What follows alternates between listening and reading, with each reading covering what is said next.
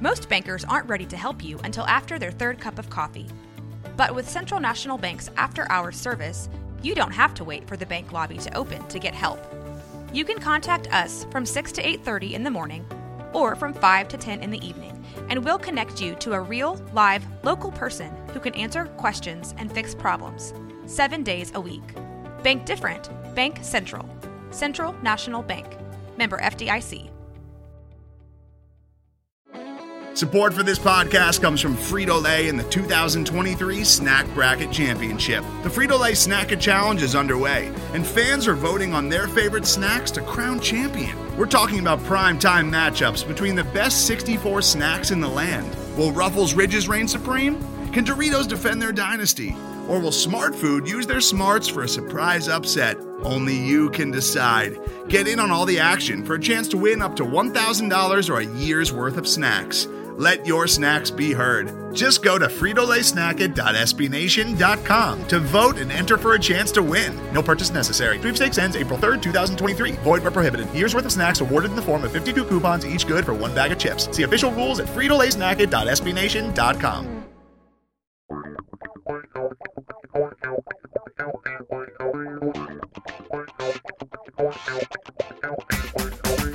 Hello, basketball fans, and welcome to the Dave and Dia podcast.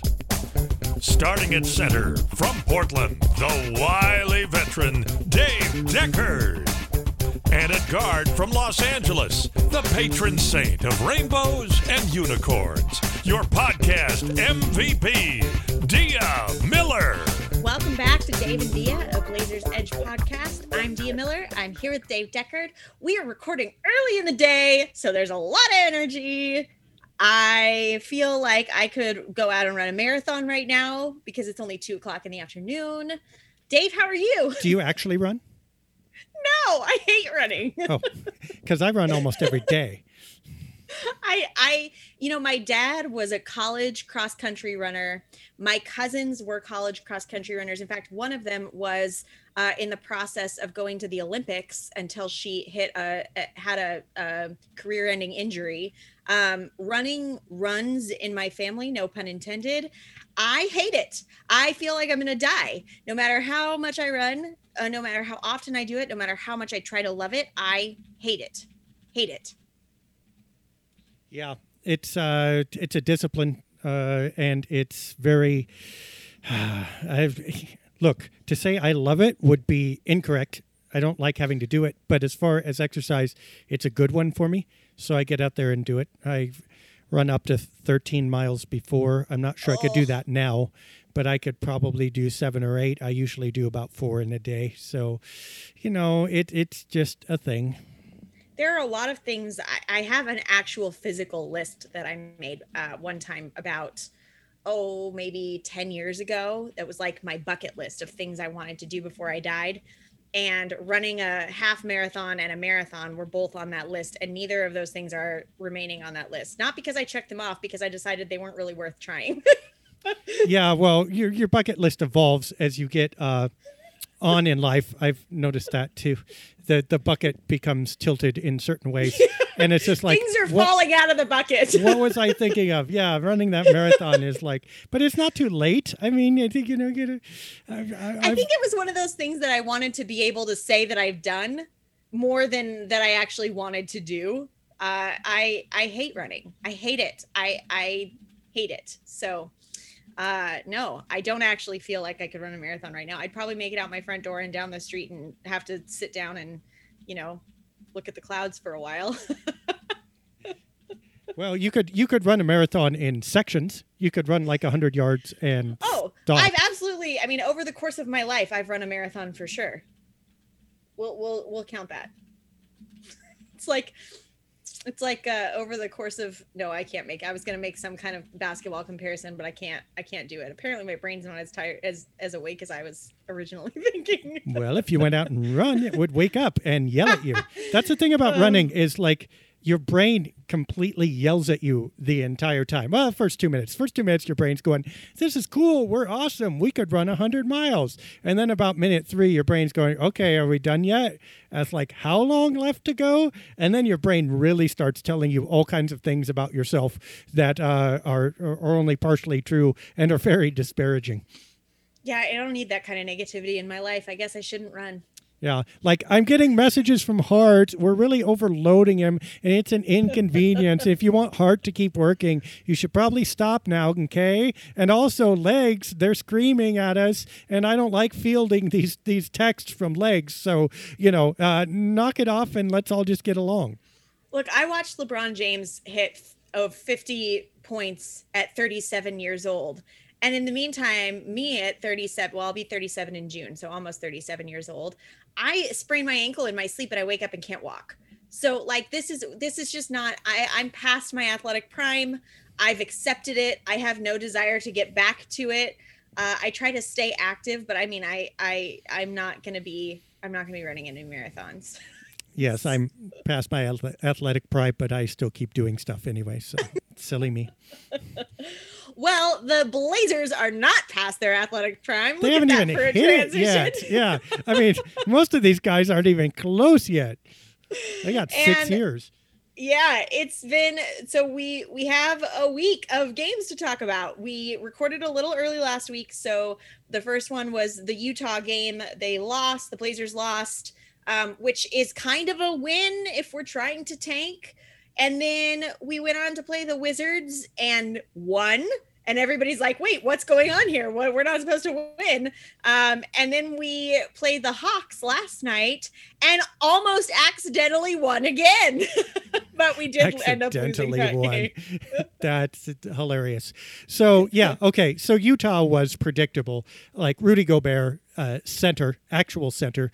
Blazers haven't seen a center since back in '02. Well, I mean, they have. But, it's been – they're not fielding any centers right now. Poor Drew Eubanks, who is doing a marvelous job, by the way. Yeah, he is. Drew Eubanks is just doing fantastically. Watching him do the little things, watching him score with a half hook or, a little turnaround, watching him rebound, watching him make the pass, set a pick. Go ahead. Did you see the statistic about his dunks? No. And Greg Brown.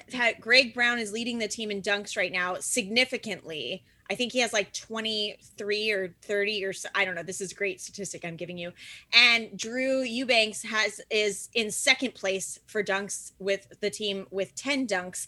But at the rate that they're going, because obviously Drew hasn't played as much as Greg, at the rate that they're going, Drew is going to overtake Greg Brown for dunks by the end of the season. So it'll be he's getting those in too. Until opponents figure out that the Blazers can't hit a 3-pointer to save their life and start sticking 4 people in the lane. But yes, Eubanks has been fantastic. But 6'9", kind of a rent-a-center, converted power forward versus Rudy Gobert is not going to be okay. So. Yeah, I mean, that one, you chalk up that loss, and the Jazz were pummeling Portland inside. But Portland scored, 70 points in the paint against Washington? I mean, that's criminal negligence on the part of Washington's defense, especially since, like I said, watching the Blazers shoot 3-pointers is like watching the circus. Like, oh my gosh, is that trapeze artist going to make it? And every time they don't. So, like, I don't understand what Washington was thinking, but that was a fun game to watch. And hey, the Blazers deserve a win every once in a while. They're playing hard, and they did well. And then they went out to prove it against the Hawks, and like you say, almost did. They got a little too much Trae Young, but really that game showed us where the rub is, which is Portland was great when they ran. And Atlanta was not prepared for him. Atlanta thought, we're going to cruise in this game. It's the Rent-a-Blazers. And no, Portland actually forced turnovers, ran out, dunked, passed the ball. And Atlanta did not get back on defense well. And the Blazers were fantastic. until they got slowed down into a half-court game, which Atlanta did in the second half, and they made the game slow. They made the game a chess match, and Portland was like, I don't know how to do this. And then Atlanta just pretty much tore them up. So that's going to be the story of these Blazers. If you let them go and let them run, they're fantastic. But if you make them play half-court measured basketball, all the flaws show up. Yeah, it's definitely been fun to watch these last few games. You know, I think there's been a shift, at least for me. I think we talked about this briefly on the podcast before, but there's been a little bit of a shift for me where I'm watching them differently. I'm cheering for them differently, knowing that, you know, at this point, we're probably going to lose the majority of the games, and that's kind of on purpose. Again, I reiterate the fact that it's not on purpose of the players. The players are not tanking. And this is evidenced in these last few games. These guys are out there playing for their lives. They're playing for their career. They're playing for their contracts. They're trying to do the best that they can in order to be in the best place possible. And we're seeing that. You know, it's really interesting when this was a conversation we had last season, or we've had before, about guys on the court with Damian Lillard. When you put guys on the court with Damian Lillard, there's a sense in which Damian Lillard can do it all. He's Damian Lillard. And so some of the other guys seem to kind of back off a little and not play quite to their full potential because they have Damian Lillard. And I think what we're seeing right now is what happens when you take that away and you have guys that are, you know, that are maybe not as experienced, that are younger, that haven't had as significant of minutes, but they're getting the opportunity to go out there and play hard, and they aren't playing. There's no expectation of them. There's no Damian Lillard currently playing with them. There's no, like, they get to go out there and just play their hearts out. And that's what we're seeing. And honestly, it's really fun to watch. I am finding that I really enjoy watching the games a lot more this way than when we have a stacked roster, or stacked as it's been, and we're struggling. This is more fun. So you know, Josh Hart has been one of those guys where he was an unexpected pickup. I wasn't really sure where we were going with that. I wasn't sure if we were going to keep him long term or if he was going to come in and move out. Looks like they're planning to keep him long term from everything they're saying. And he is just, man, if ever there was a player that came in and found his spot with this team, he just slid right in there and fit in. The fans love him. He's playing his heart out. He went for, I mean, he's had over 40 points now twice in a row. No, he had 44 one night and 31 the next. Oh, so close. But he's, I mean, that's really 44 points. That's a lot of points to score. And he went out there and did that. I think it was his personal high. So, you know, he's coming in and really finding his place here, and Portland loves him. Yeah. Part of that, of course, as you say, is the space around him, that he has any shots he wants to take, he can. But he's been running plays. He's been initiating plays is what I want to say. He's also been on the receiving end, kind of catch and shoots or cuts. So he's gone both ways. He'll obviously be more on the second than the first when everybody comes back healthy, but he can do either. And that's the point. He's been confident shooting outside, if not exactly effective. He's not been bad. And cutting to the hoop, especially off the dribble. Hey, he's pretty serviceable there, which is a skill that the new look Blazers are actually going to need even when Lillard and company come back, because they don't have CJ McCollum anymore, right? Obviously, Anthony Simons can do it, but this is not Dame's. Dame is not going to be a go-to-the-hole guy a ton anymore, right? Simons actually prefers to shoot the three, and Hart can be one of those guys who, you know, gets to the bucket. That's good. He also plays defense, and he also passes. So kind of a utility Swiss Army knife, but he's shown that little spork in the Swiss Army knife is really, really shiny and maybe gold-plated with this, 75 points in 2 games. So, yeah, I mean, I don't see why they wouldn't continue to keep him. There's no reason to trade him away, and you either use him on your squad or he's now looking like really attractive trade chip. That he's done everything that you could imagine. And so that was obviously a big plus for Portland, even though they lost CJ. Yeah, I'm excited. I'm at the point now where I'm getting really excited for next year. Like, looking forward to having Nurk back, having Dame back, having Ant back, having Nasir back, like having these guys back that I really miss watching them play. And then having guys like Josh Hart and some of these new guys that it's hard to really anticipate who's still going to be here and who's not. So I struggle to really, I mean, they've been pretty adamant about, I've heard them say that he's, that they're planning to keep him. Short of that, I struggle to say who's going to be here next year, because I know they're kind of mid movement with this, and there's still more moves I'm anticipating are coming in the off season, but I'm getting excited to see what they put together, and I think that this is going to be a fun team to watch. We'll see what they do, but it would not surprise. I'm not going to get ahead of myself yet. I'm just getting excited. There are not that many people they can move, frankly. Yusuf Nurkic is a free agent, so he'll either stay or go, but they won't move him unless they sign and trade him, and that's not real common nowadays. Damian Lillard, of course, would be the big one, that one we talked about already. There's Hart. No reason to move him unless you're going to, obviously make a trade with him. That's certainly a possibility. But unless they have, who are they going to get that's a better fit alongside Lillard? Unless a star comes available, you probably don't have to worry about that too much. Anthony Simons, again, free agent. He's not really tradable.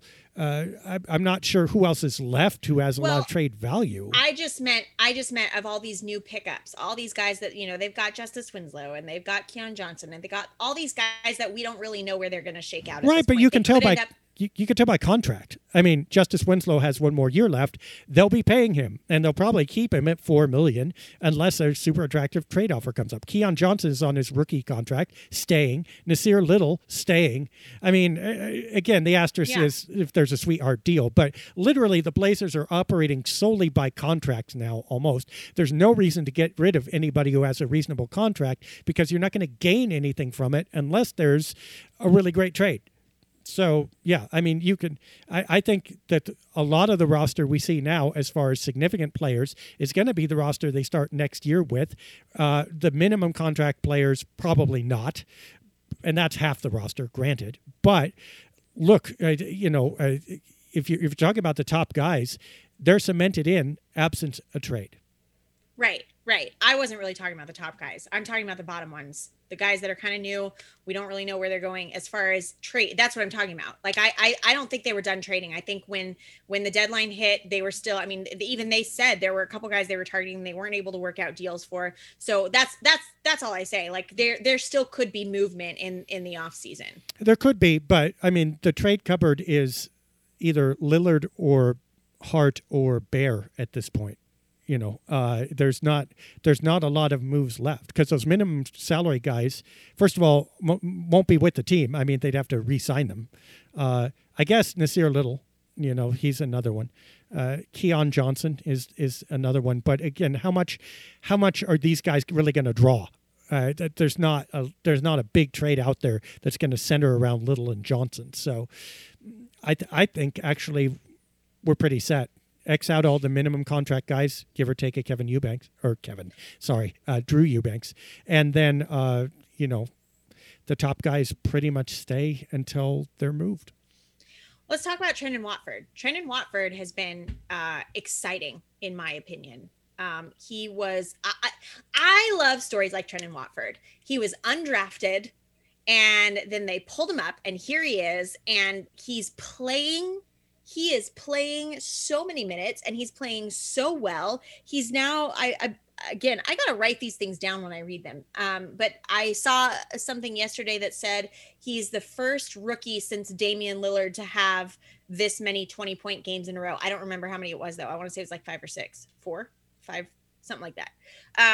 So he's being consistent. That to me shows consistency, and that's great. And it's not like, I know we're not playing our full roster, but the teams that we're playing against were kind of out of that phase where everybody was out because of COVID and it was just up in the air.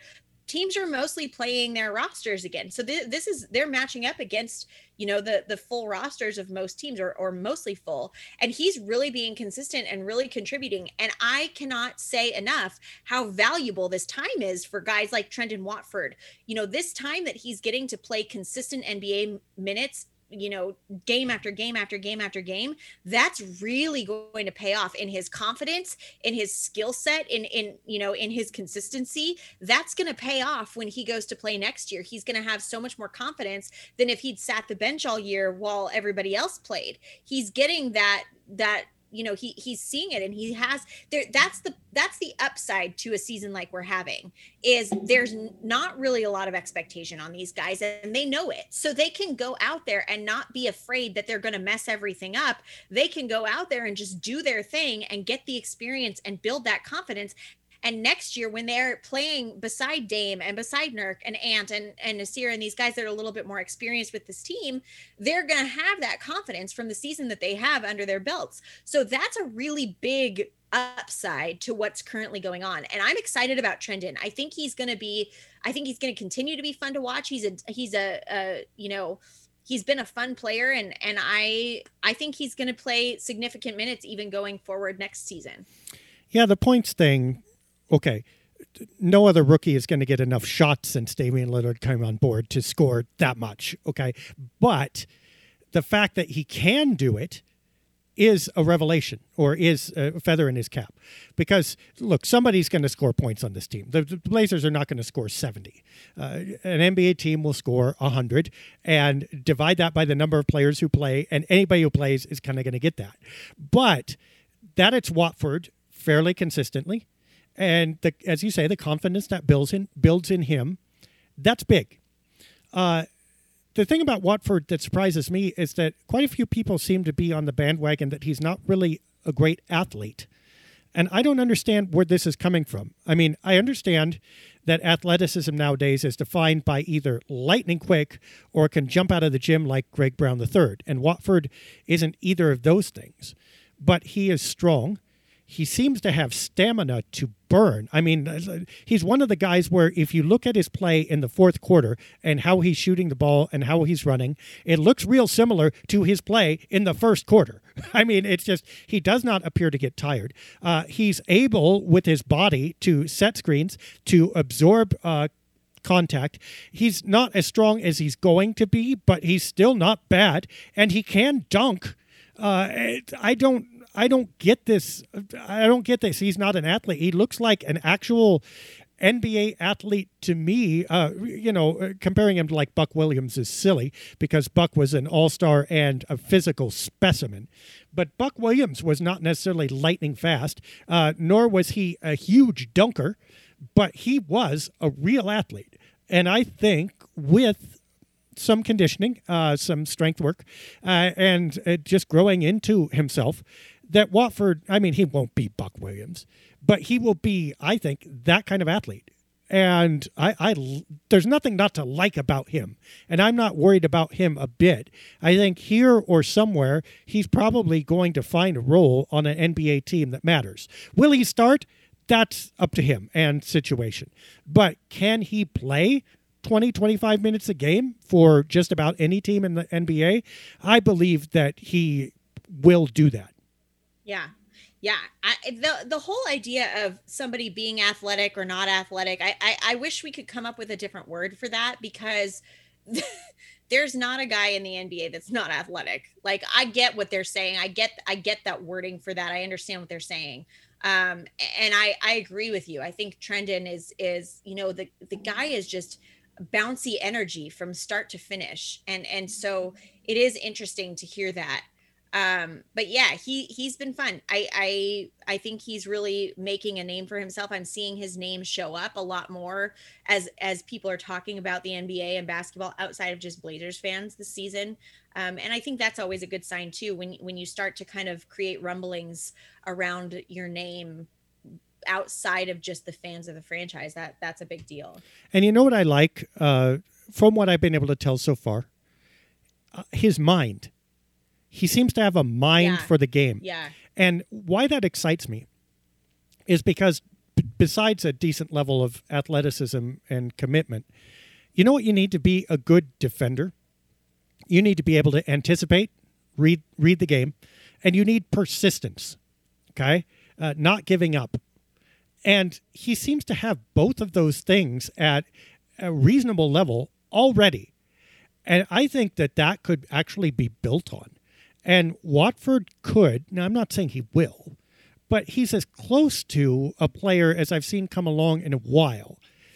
Of like, okay, this guy could be the total package. Maybe not a superstar, but this guy could be the guy who scores well, who really helps out everybody else in the offense, and who also defends well and is able to rebound, like all the tools right there. And gosh, what other Blazers can you say that about right now? I mean, Lillard is not. Josh Hart, yes. Anthony Simons, probably not. Even, Yusuf Nurkic, not quite in the same way. So, again, Watford is not at the level of any of those players yet. He may never get there. But if you look at potential to be something, really solid, I like him. Yeah, I do too. I also really like Chris Dunn. Chris Dunn, we've just signed to a 10-day.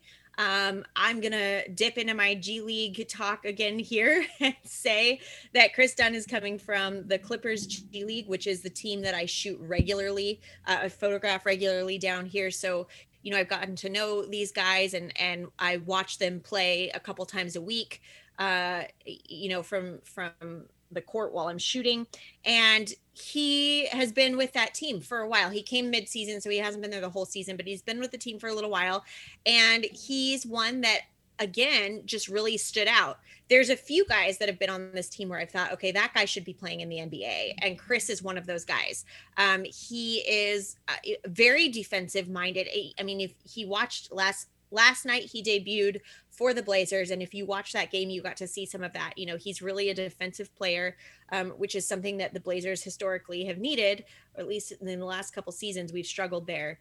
And so that's nice to see. Although I do think we're getting a lot better at that with these new players that we've brought in. I think that's something that's being thought about. And he's a dynamic player. And I'm excited to see what he can do. Obviously last night he came straight in to being with the team and immediately went in and played. It's interesting because he's coming from the Clippers organization. He played with Keon Johnson for that Clippers G League team.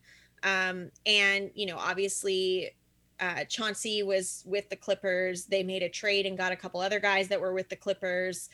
So we have quite a few guys that are familiar with that team. And I think the fact that Chauncey has a history there and probably is running some of the same kinds of plays and things, it makes it an easy fit for those guys to come in and just play with the team. But I think it'll be interesting to see, it's a 10-day hardship contract, so I don't know if it'll extend beyond that, but I'm excited to get to see him for a little while. For me personally, it's always really cool when I get to watch these guys that 2 days ago I was standing on a court with, and now they're, especially in this case, they're playing for the team that I really enjoy watching. So that's pretty cool. That is super cool. And, he has a couple moves. And I think he had a nice all-around game versus Atlanta. Had a couple steals like that. And assists, not necessarily easy on night one for someone to come in and make plays. Now, lots of turnovers and lots of fouls too, but that's to be expected. I know. I've seen him do that before. I think he again, when you get guys that are playing aggressively, sometimes that's going to happen. Yeah, especially when you're the new guy on the floor, NBA refs are going to go, no. But sure. I mean, I think he had an okay first night. The guy who really, I think, showed something extra against Atlanta was Brandon Williams. The way that he is. Oh, he got to the hole. If you have not seen that game, you should go back and look at it a little bit and just watch what Williams does. And granted, he's been scoring big for a month now. But his moves to the hoop made it seem like he was on 1.5 speed and everybody else was on normal. And that was an area of his game. It's kind of come out a little bit, but he really showed it consistently against the Hawks. And it's like you're going, okay, Trae Young scored 44, but there was one point guard who was just baking the other team like, in a hot oven when he was headed to the rim, and that was Williams. And, the number of point guards who have come through Portland auditioning for that backup role and have never been able to stick. So we're still going, Seth Curry, we miss you. And it's like, okay. Maybe this guy's the guy. And that would be interesting. Now, his point guardness still needs some work. He still, as a playmaker and defensively, still needs some work. But gosh, instant microwave offense off the bench, he's showing something. Yeah, he's one that just kind of I didn't catch when they initially brought him on. Usually I'm following what's going on and I see those things, but he's one that snuck through there was a lot that was going on and things were happening really fast and I just missed it. And all of a sudden he was playing with the team and it was like, wait, what happened here? And I've been impressed ever since. I mean, he is just, it's got to be such a cool feeling for these guys to get to the place where they're getting the opportunity to do this. And especially, again, in this sort of circumstance where they're getting more minutes than, some of the more younger, unexperienced players would normally get. And to be able to go out there and just they are taking full advantage of this opportunity. And I love it. I am loving watching this happen. And I think he's one that's really, really, again, getting good use out of this time and this opportunity to really develop his game. Yeah. I mean, and as you say, this is the bonus to not caring about wins and losses. I said this too, and I've said this in a couple recaps. The Blazers are playing so naturally, meaning that everybody out there on the floor is going after it, and especially on offense, is taking their shot without concern. That's really pretty rare for a group of people who are brand new, especially people who are trying to make the league. Always looking over your shoulder, trying not to make the wrong play instead of going and making the right one. And look, the mistakes are plentiful enough that they just become white noise. The good things, though, are standing out. And I think that's credit to the coach that at this point he's implemented a system that people can understand, but also that he wants to see something from them. Like, okay, you go out and you take your shot. If you miss your shot, fair, but I want you taking it. And let me coach you. Let me pull you out. Let me do whatever. You don't discipline yourself. You don't edit yourself. Go out there and you write what you, or not write, but you shoot what you shoot, right? That's good. That's exactly what the Blazers need. And that sense of joie de vivre, that c'est la vie, French basketball stuff, you don't often see that in a team that's going to lose and that is in this situation. So full credit to the team and to the coaching staff for creating that kind of environment. And darn it if they don't win or almost win every once in a while. Yeah, for sure. It's this season has unexpectedly turned into fun basketball. Right.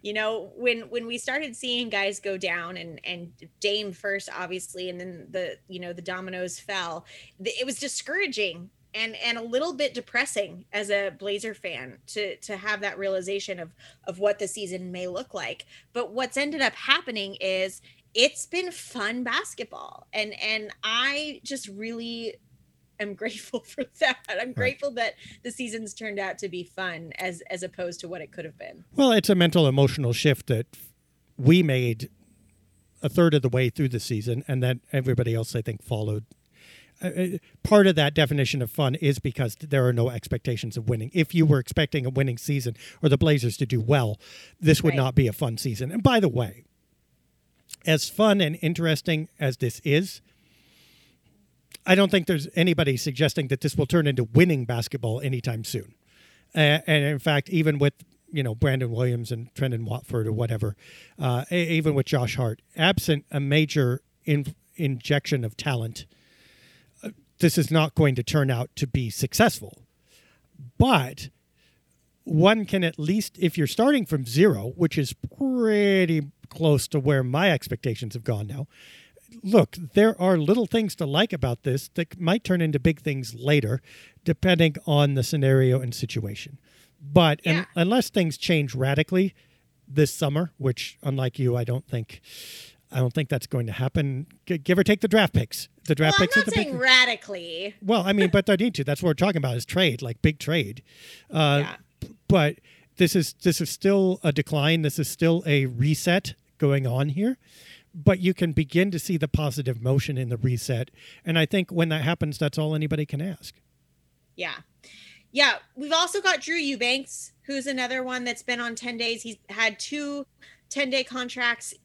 Usually that would be the end of that. They would have to make a decision about him as far as signing him for the rest of the season or not. But with COVID and all the things, they've dropped those restrictions this season. And so he has been signed to a third 10-day contract, which is, I believe, unprecedented. And I don't think that's in normal years, they don't do that. So that's something that's just happening this season. But he's been signed to his third 10-day contract. And will continue to play with the Blazers as of now, which I'm glad to see, because like you said, or like we said earlier in the podcast, he's been contributing and he's been really making a difference out there, especially when we don't have a center. Portland's big 3, Watford, Williams, and Eubanks. I mean, who would have thought? Obviously, Josh Hart, you're in there too. I get it. But like, yeah, the Blazers have a big 3 now. It's like, what the heck? But yeah, Eubanks... Look, his ceiling is more limited than Watford's. But I've learned this. Look, I haven't hung around a lot of professional players. I'm not going to oversell that at all. But there's a look and an attitude that professional players have. And it's just that kind of thing where throw me in the middle of the ocean, leave me, and damn it, I'm going to swim. I'm not going to, I may go under. I may get eaten by sharks, but those sharks are going to find me swimming. And it's not always like a real demonstrative thing, like I'm going to fight. I'm going to go fight, win. It's literally, no, okay, I'm just watch these arms moving, watch these legs go, and you will not stop me until you rip this ball out of my hands. And I'm going to do what's right. And I'm going to keep playing. Eubanks has that kind of. It feels like Eubanks just look. I'm going up against a 7'2" center who blocks shots. Okay, here's my hook shot. Get it if you can, but I'm putting it up. You outweigh me by 50 pounds. Okay, but we're both fighting for this rebound. My NBA career is on the line perhaps here, and I need to make a good impression. Fine, I'm gonna make a good impression on this play by passing the ball to the guy who is open. Okay, again, how many of those little things, nuances, and how much of that commitment have we missed over the past few years, especially from players with much higher profiles who have been brought in to fill roles? This guy appears to not only fill the role, but really with commitment and with relish and with that kind of professional athlete, this is what I do, try and stop me. There's something really attractive about that. I've got to respect that. Yeah, I agree. He's I keep saying fun to watch, but we've filled the roster with guys that are fun to watch, frankly. And I agree. I think you just nailed part of why this season has been so fun, because you've got exactly that. You've got guys that are kind of improbable in this situation. They're going up against, I mean, Trendon Watford guarding LeBron James was one of the highlights of my season. He went at it too. Did you see that? He did. And he did it well. And you can say what you want about the Lakers currently. We all know that they're in a state of disarray, but LeBron James is still LeBron James, even at 37, as based on the fact that he went out and scored 50 points, relatively within a couple games of each other. And Trendon Watford held his own. And I think that there's something really cool about watching these guys that nobody really knew as of last year, or weren't even in the league in some cases as of last year, coming out here and just throwing themselves into the Shark Tank.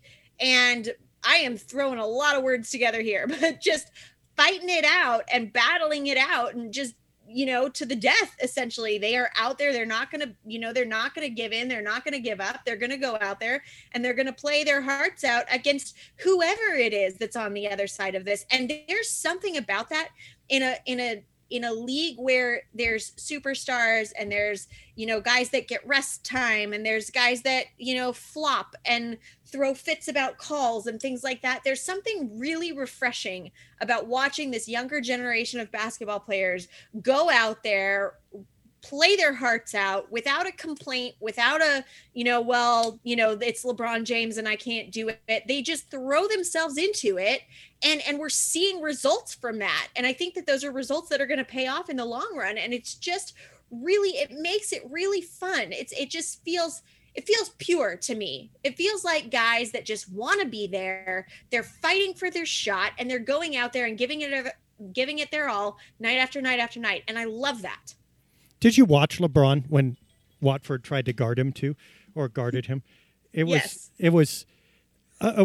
LeBron's like, I need to check your ID first. I don't know who you are, but he does now. Yeah, he does. And Watford made him miss a couple times, but it was just like, I don't know. There was a moment there where LeBron was ready to dismiss him, and Watford just showed no fear. He didn't go harder either. He didn't really. You could tell he had his chest out enough to where he's going, you know what, I'm legitimately going to defend you. I am not playing at this, and I'm not in awe lining up next to you, or at least I'm not going to show it.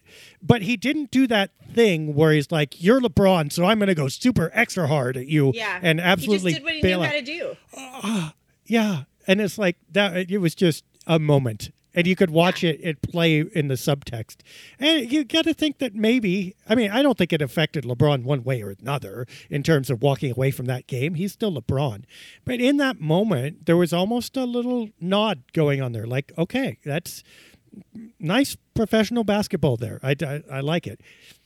Yeah, I think back to the bubble when Wenyen Gabriel was going against LeBron James and LeBron gave him a bloody nose.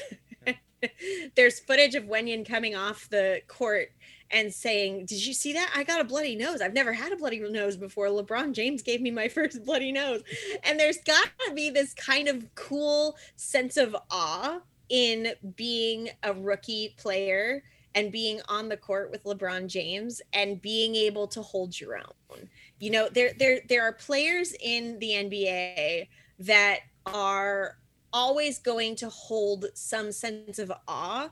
LeBron James, like him or hate him, is one of those players. He's one of the best players who's played the game. And so you have a rookie going up against him and holding his own. And man, I hope he went home and called everyone he knew and told them how well he played against LeBron James, because what a cool moment. I know that this wasn't from this week, but no, he didn't. That's not it. He's going to save video that he's going to be showing his grandchildren. Like, look what Grandpa did. Yeah. That's LeBron James. You know what that was? That's the guy on the Mount Rushmore, and I stopped him. That's how good your grandpa was. Yeah, it's so cool. It's just so cool. Kind of related to that, I guess, throwing it back a little bit is, a big name in Blazers history and current is retiring. Bill Schonely, who was the original voice of the Blazers back in 71 when the 70. Blazers 70 when the Blazers initially became a team. He was the play-by-play announcer. He's gone on to do a lot of different things in his time with the team. But the one thing that I want to kind of spotlight, that whether you know who he is or not, you will know, is Rip City. This is something that a lot of people, it's associated with the Blazers just as much as Trail Blazers for the most part. I mean, it goes on uniforms, it goes on clothing, it gets said regularly. There's moments where there's a clip of Dame coming and grabbing the mic and yelling Rip City. And a lot of people maybe don't know where that comes from, but that comes from Bill Schonely. He was an announcer. It was the first season that the Blazers ever played, and they were playing against the Lakers. Our rivalry goes back a long time, and they were playing against the Lakers, and they were not winning. The Lakers had a good year that year and went on, I think, to the Western Conference Finals that year. And the Blazers were playing and it wasn't going well, but Jim Barnett hit and this was before there was a 3-point shot. This was like before the NBA recognized that there was a 3-point shot. But he hit a shot from very deep, and Bill Schonely just yelled, "Rip City." And it became a thing. He said he doesn't know where it came from. It just kind of came out. And that phrase was coined and used, and it's continued to be used over the years. He's also responsible for the bingo, bango, bongo, and some of those things that we don't hear so much anymore. But I remember as a kid, that was a big part of like the 90s Blazers and things like that. So there's a lot of rich history surrounding Bill Schonely and his part with the Trailblazers. So seeing him continue to be a part of this franchise this long, into his 90s, he's in his 90s now. He's been with the franchise since the franchise existed. And it's really cool to see how long he's been there. But he will be retiring now. Yeah. If we go back in the Wayback Machine, before internet and before, in the Stone Ages, there was TV, but not every game was televised. And that TV was, for the most part, pay-per-view. I mean, you would, if it wasn't nationally broadcast, and there were a small number of local games broadcast, but that was vanishingly small. In fact, in the 70s, it was none, basically. You couldn't see the Blazers unless you bought a ticket, or once a year, maybe they would be on TV, or they would also, sorry, cats get in my way. Once a year, you would get on. They would get on TV. You might see them then, or you could go to like closed circuit or whatever, pay. So the vast majority of people would not see them. What you had was radio, and what you had was that kind of word painting that the best radio play-by-play people did. And you felt that you not only knew the players, but knew the entire game through the description of whoever that voice was. And Bill Schonely, in his work, created legions of fans, an entire generation of fans were present at those games through him. And they learned not only what happened, but how to love what happened and how to interpret what happened through him. He was their connection. That crescendoed, of course, in the 1977 playoffs when the Blazers won it all unexpectedly. But by the time they showed up on national TV, which, by the way, was very late compared. Now, again, every single playoff game, let alone every single game, is televised. You can watch it. Most people did not see the Blazers play Chicago or Denver. They would tune in when they hit the conference finals versus Kareem and the Lakers. And you already knew who they were. You recognized them because Bill had described them to you. And you were already in love with them, not just because they were winning, but because you felt like these people were in your house, in your living room, in your bedroom, wherever your radio was. Every night they played. And this was the thing, too. You could be out and about. You could be in your car. You could be with other people at the beach, at river, whatever. And his voice would be the soundtrack for your sports life. So what he did should not be underestimated. The championship obviously brought life to everything. But the groundwork, the bucket in which all that joy went, was really framed in large part through him. And if it weren't for him, we would not have known the players, the team, or the game in the same way. Yeah. What a legacy to be leaving behind, of somebody that has been with the team for its entire existence, and to have left such an impactful imprint on so many fans for so many decades. There are very few people who can say that they've done that. I mean, even the best player who played with the Portland Trailblazers didn't have the same longevity that this man did. And so to be, you know, to get to be there to witness every single great player that's ever played for this franchise and in the NBA, because he wasn't, obviously he was watching them play against other teams. So he's watched every great that's ever played and ever come through and been a part of that. Man, there are not a lot of people who can say that they've done that. And this is somebody that, you know, is very special for Portland and Portland Trailblazers fans. So I'm glad that he's retiring. You know, it's always a little bit scary when you see some kind of headline come through about somebody that's older. You know, I read that and I thought, wait, oh no. And then I realized he was retiring and I felt much better. But it's really cool to get to see, you know, his career come to a happy end and be able to, you know, sit back and relax and maybe enjoy basketball on the other side for a while, on the other side of the broadcast, not of life. Yeah. Well, it's been a bit since, I mean, he's been an ambassador for years, but yeah. I would venture to say that Damian Lillard is really the only relatively Sean Lee untouched great memory in the franchise's memory banks. Everything Bill Walton championship era was very much enmeshed in Sean Lee. And even in the Drexler era, he was still the voice. I mean, there were other means of viewing and it was a different world, but still it's that image of Clyde sitting with Bill Schonely at center court getting interviewed where you feel like, okay, this circle is complete and really the franchise and the players are one. And it was only when Bill was there when that happened. Now, in the Whitsitt era, the early, you know, early mid Paul Allen era, they had a falling out. And they went another direction. I think there was some bitterness there, and rightfully so. So you had some years with like Rasheed Wallace in the Jailblazer years where Sean Lee was less of a voice. But those weren't fantastic memories for most people anyway.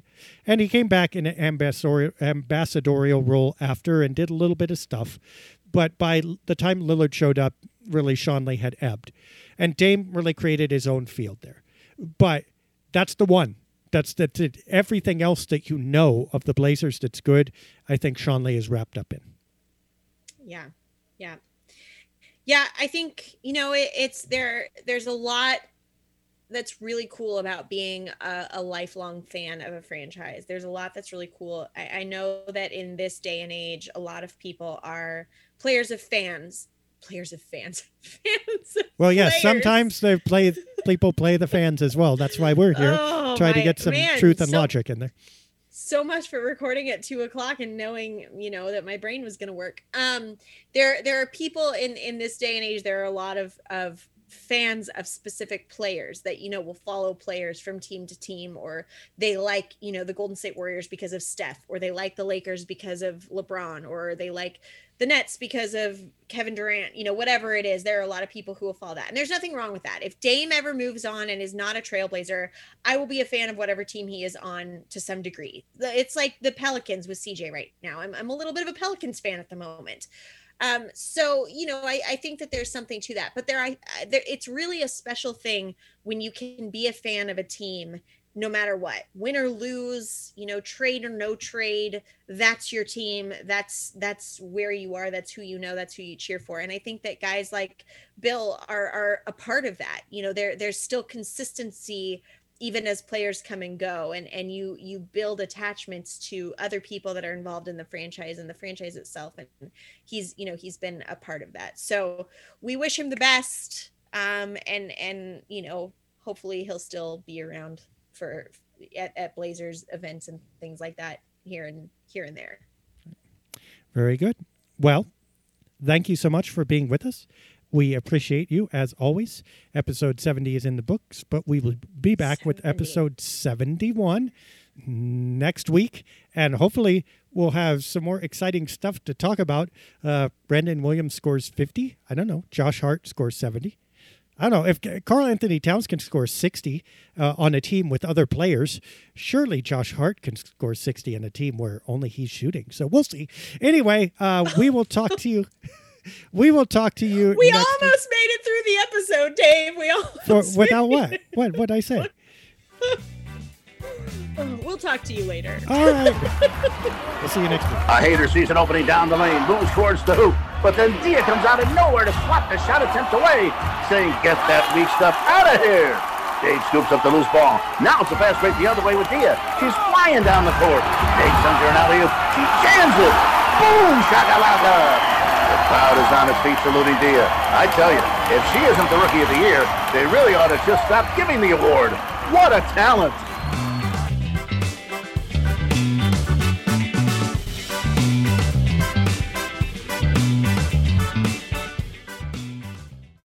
Today's episode is brought to you by Cars.com.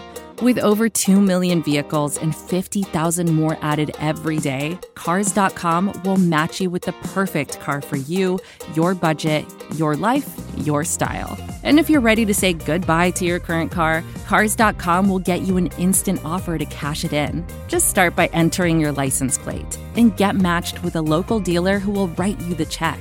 So whether you're looking to buy or sell, just go to Cars.com. It's magical.